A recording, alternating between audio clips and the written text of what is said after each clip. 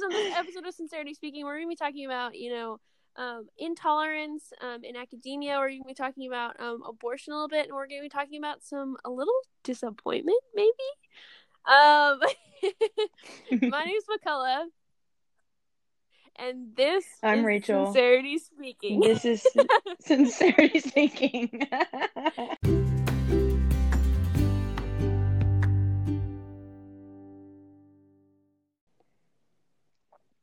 Alrighty, McCullough. So today we're talking about the normalization of intolerance in our society.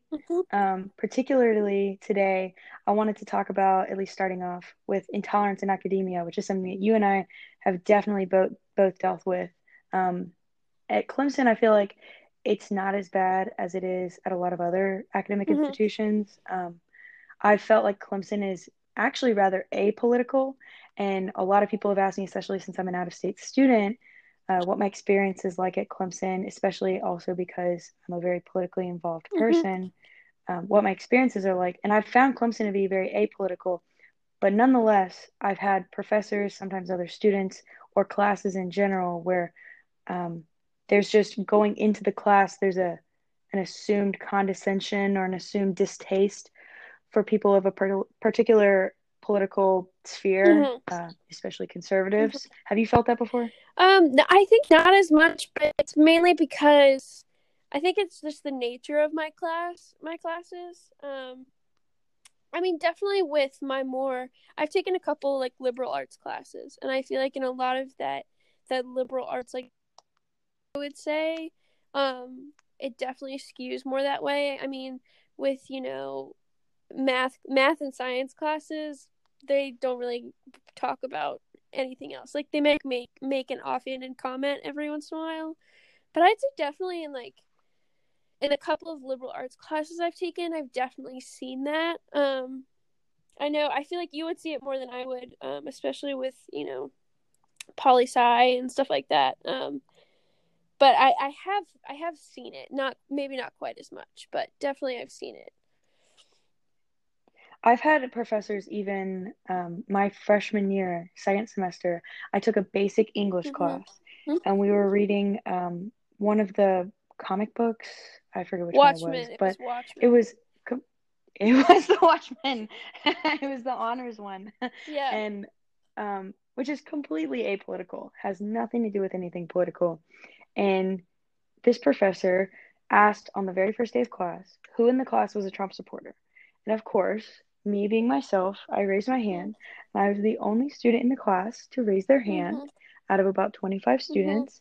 And then from that day on, every Tuesday, Thursday, this professor asked me what I thought about this, how I felt about that, if I was okay, if he mentioned certain things. And then I think it was like the second to last week of class, he came into class and he was like, students, I watched this really hilarious video over the weekend, and I was already doing homework for another class because I knew this class was completely worthless. And he said, Rachel, is it okay if I show it? And I was like, I don't care what you show. I don't get offended. It doesn't matter. And so he shows this 30-minute video of someone like Jake Tapper or somebody roasting Trump for like 30 minutes. And it wasn't just like oh my gosh, he's orange, like, oh my gosh, he has like fake hair or whatever. It was like, he's incompetent, he's unintelligent, blah, blah, blah. And so at the end of the video, he pauses dramatically and he says, Rachel, are you all right? I said, yes, I'm absolutely all right. That didn't affect me at all. And he said, oh, really? Well, what did you think about it? And I said, if you want to honestly know my thoughts, I think it's beyond distasteful. I think that it's actually rather disgusting that you feel that it's professional, within your bounds, and actually morally appropriate to show this in class to try to indoctrinate students in a field that's not even relevant to this class material, and try to disrespect not only the current sitting president, but just the office of president. What does that do to help anyone? All it does is further divide our nation and then try to impose these beliefs on students. And he asked if anyone else in the class agreed with me. And 3 or 4 students raised their hands and said, actually, yeah, what Rachel said made sense. So, I mean, that's just one of the examples of quote unquote intolerance in academia that I've seen. But I mean, it takes its form in many other areas. Like, have you seen that, socially, like on social media or anything like that? For sure. I feel like it's definitely more prevalent on social media, and I think that's one of the reasons like I've tried to. I know, especially over the summer and with everything going on, I definitely just was like, yeah, I'm just gonna stay off Instagram because I I would, I would get on social media, and as a college student, as a young person, like I feel like social media is such a huge part of our culture. Like people's, like it's part of like staying connected with people, and so I feel like that's just ingrained in us. And so, yeah, I would get on social media all the time, and I, see what people, especially when in lockdown, see what people that I'm not seeing are up to and things like that. And I would just get so angry because people just post whatever they want on their like Instagram stories or Snapchat stories, and it's just like, and it's Absolutely. and yes, they have the right to do that, and that is totally fine, and I have the right to not, look at it and not, you know take that in. And I would delete Instagram, and I'd be like, what, I can't handle this anymore. But it's just like I felt like more it was people talking at you and not like with you, if that makes sense. Hmm. um I agree with that completely. Especially like even people would instigate, you know. I mean, I'm sure you've had it too. People will slide into your DMs and say, "Oh my gosh, I can't believe you support Trump," or "Oh my gosh, I can't believe you posted that," or "Why didn't you post this?" You know, "Why didn't you post the black square?" or whatever mhm, have you. And they're initiating stuff with you, but they're not initiating a mhm, conversation. Like they're not trying to engage in dialogue to try to meet common ground or at least have some sort of progress made, some sort of development. They're just trying to be morally condescending. And I think that all of this stems from moral elitism on the left. mhm. Do you agree with that? I mean, yeah, I would say so. I feel like it's just such a huge issue with people today. It's just like, again, it's the talking at you and not with you. I feel like we really need to be able to have those open dialogues, and I feel like, and I was talking with a friend about this, where people have this mentality where it's like, oh, I disagree with you, therefore I know that you hate me and I also hate you, and so we can't agree, we can't be friends, we can't have like a conversation, we can't, do anything. Like I just, I hate you because you don't agree with me. And it's like, no, like you can still like for me personally as a Christian, like you're called to love people, and so like I can still love people and have a conversation with you and be respectful. And I feel like that's kind of been lost in our culture today. That idea Hmm. that like you can still be respectful to others and disagree with them and have a conversation and have a dialogue. Um, that is probably No, my I agree biggest with pet that peeve. completely. Yeah, well, it's just coming from, it's just the fact that I like flutter between, like, I'm like on a pendulum where sometimes I'm like, all right, like, humanity has common ground. We can always get back to some sort of common ground where we wish the best for other people, et cetera, et cetera. But then other times it is really hard to discern that that common ground still exists when people are treating each other like animals, when people are, you know, walking up to a complete stranger with these assertions, like with these assumptions, and they're not even willing to budge. They're not even willing to have their minds changed. So it's not just initially assuming the worst of someone, it's initially assuming the worst of someone that you don't know, a group of people that you're generalizing, that you're lumping together, assuming the worst of them for no logical reason. Mm-hmm. Like there's absolutely no precedent to make you believe that. Mm-hmm. And then acting upon that and wishing, like maliciously wishing ill against them. Mm-hmm. That just, it really makes me hopeless. Yeah. Really honestly does fall back to this moral elitism because we see in every issue, not just with the coronavirus, but we see with every single issue that the left wing elite feels that they are morally and intellectually superior and that they have to impose their morals, what they believe is right, on the masses because we can't take care of ourselves. And so you see this with gun rights, you see this with healthcare, you see this with public education, you see this with, like political correctness and social norms. You see this with the coronavirus. Like you see it You with see what this everything. past week with And this it's whole the whole stock market thing. Like I don't know anything. I don't know anything about exactly. stocks. I do not claim to be knowledgeable in that area, but just from the like little research I've done, I mean, it's yeah. No, absolutely. And so it's like it's really honestly it goes back and people always get irritated when I take this back to like its epistemological roots and I try to get back to like the presuppositions that all these people are basing Mhm. all of their beliefs on. And but it really comes back to people not seeing other people as humans, is what it is. And it's really ironic because the left constantly says that the right is, the party of white supremacy, the party of homophobia, the party of sexism, and we're the ones who don't see others as humans. But the left is the side of the political spectrum that is telling the masses, telling the not elites, the average day-to-day Americans that they lack the basic human integrity and dignity to take care of themselves and to take care of their families and to interact with others well. It's the three things that make us human, and they're telling us that we Well, can't do and any of them. also, I mean, I know you are really passionate about the whole abortion topic, and I am as well. But they claim to be the the party of the people and the party of that sees people as humans when they're supporting abortion, late term abortion at that, which is literally murder. Absolutely. Um, and so it's just so hypocritical. It's not even funny.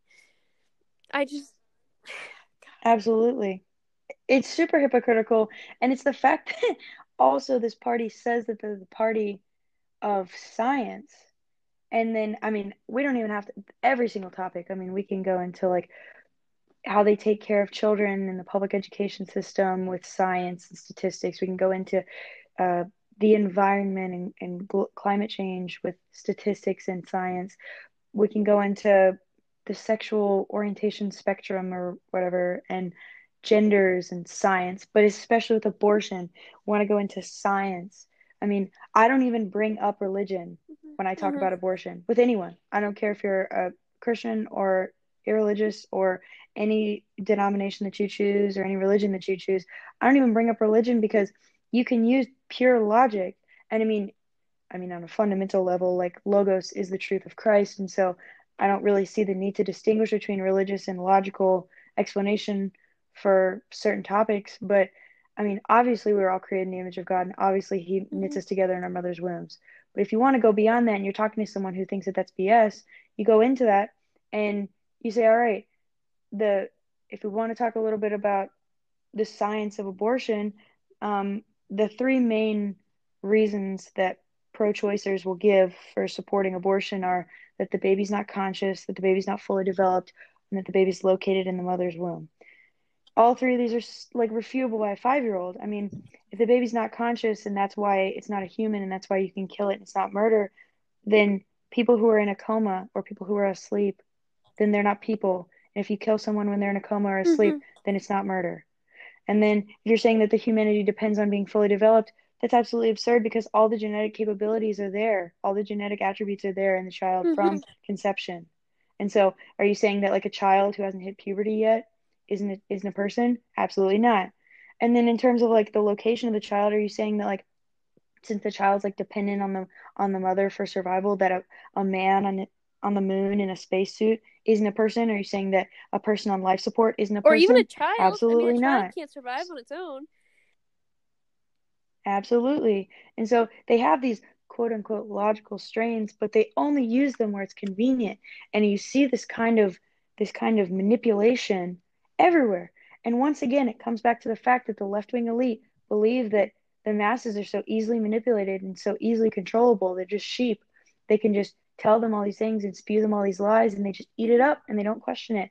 And honestly, we're proving them Yep. right. Oh, 100%. And it's it's like it's like they the to be completely honest, the thing that really grinds my gears, that just makes me so angry, A, is the hypocrisy, and B is just this idea that like they're like it's like we're the cool people, like you want to like hang with us, like we're cool. And so they try to do all these things that's like, you know it's just their policies just flow with the ebb and tide of what they think is cool and what they think people are gonna love.